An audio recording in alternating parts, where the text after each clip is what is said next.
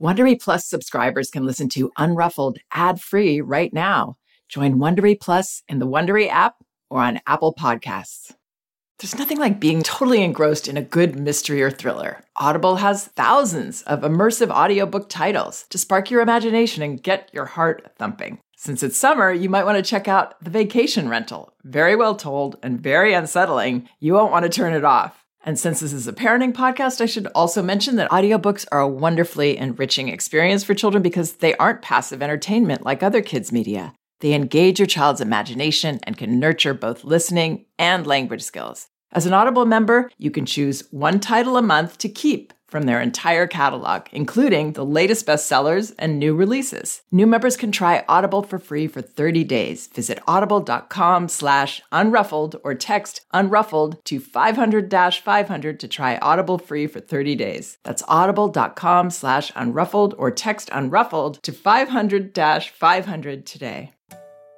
You can count on T-Mobile to help keep you connected. After investing billions to light up their network from big cities to small towns, T-Mobile is America's largest 5G network. Plus, when you switch to T-Mobile, families and small businesses can save up to 20% versus Verizon and AT&T. Visit your neighborhood store or T-Mobile.com to switch. Plan savings with T-Mobile, third line free on essentials via monthly bill credits versus comparable available plans. Plan features may vary. Credits stop if you cancel or change plans. Hi, this is Janet Lansbury, and welcome to Unruffled.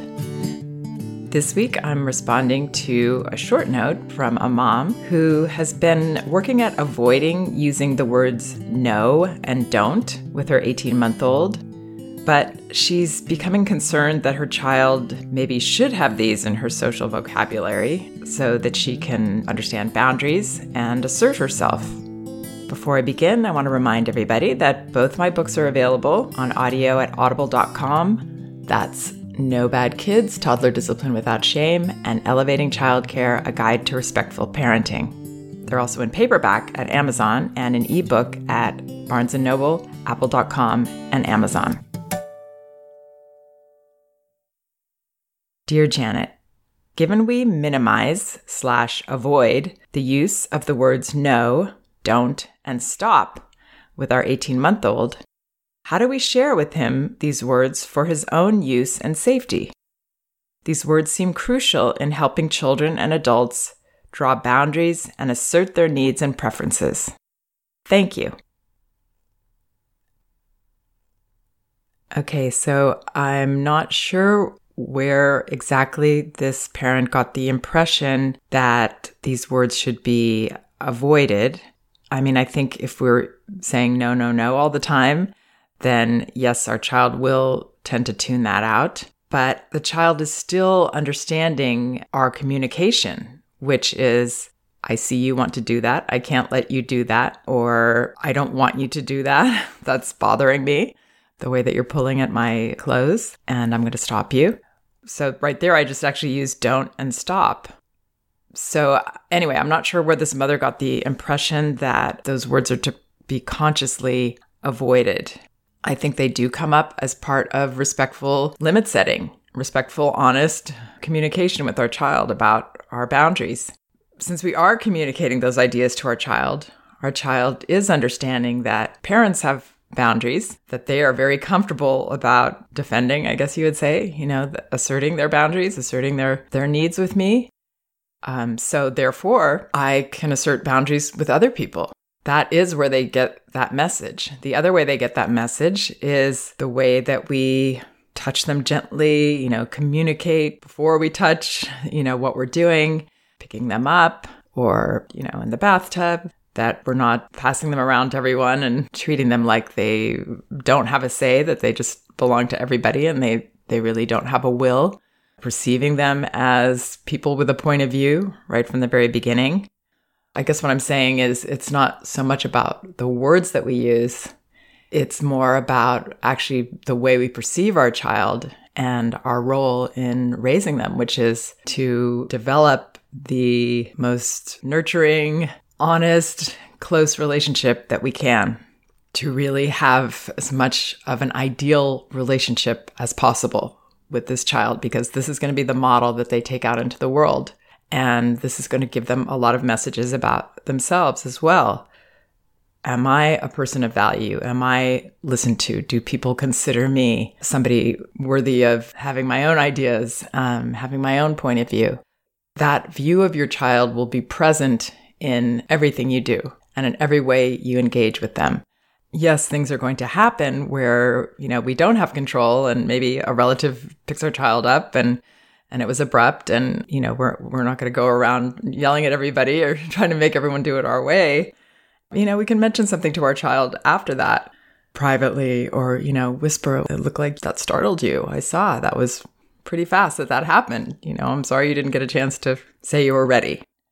Letting our child know that we value them as very conscious, aware people. Another way that children learn these words is if we are into the habit of acknowledging. So if someone makes a gesture towards our child, we would acknowledge, it looks like so-and-so would like to touch you. Meanwhile, our hand is very tactfully in between them. It looks like so-and-so wants to pick you up. What do you think about that? Are you okay with that?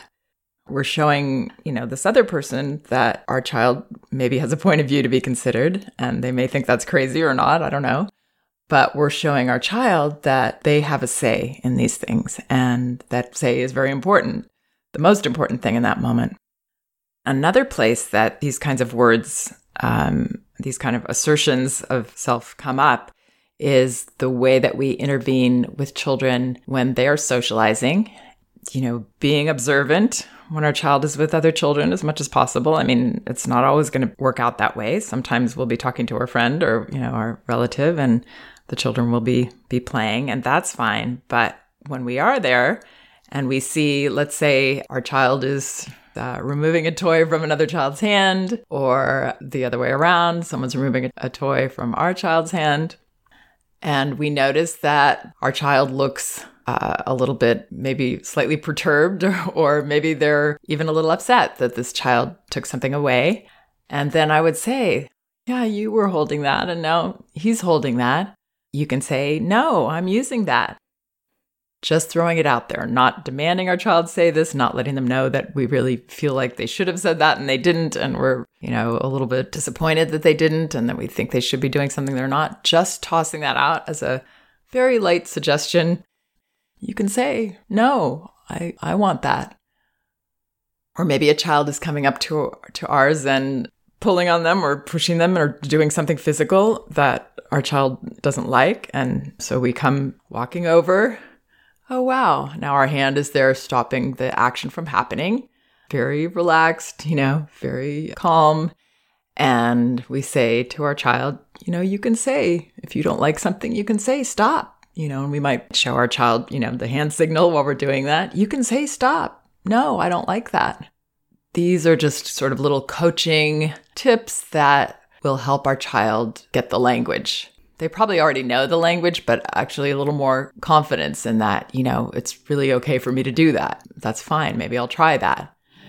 So those gentle suggestions of how to assert oneself, but mostly, it is what we model for our child with our child about our own boundaries and our comfortableness asserting them, and understanding that we, aren't going to be breaking their boundaries. We are going to respect those, and we're going to consider those with everything we do.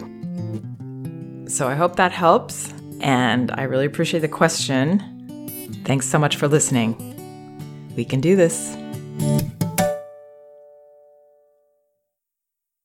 If you like Unruffled, you can listen ad-free right now by joining Wondery Plus in the Wondery app or on Apple Podcasts.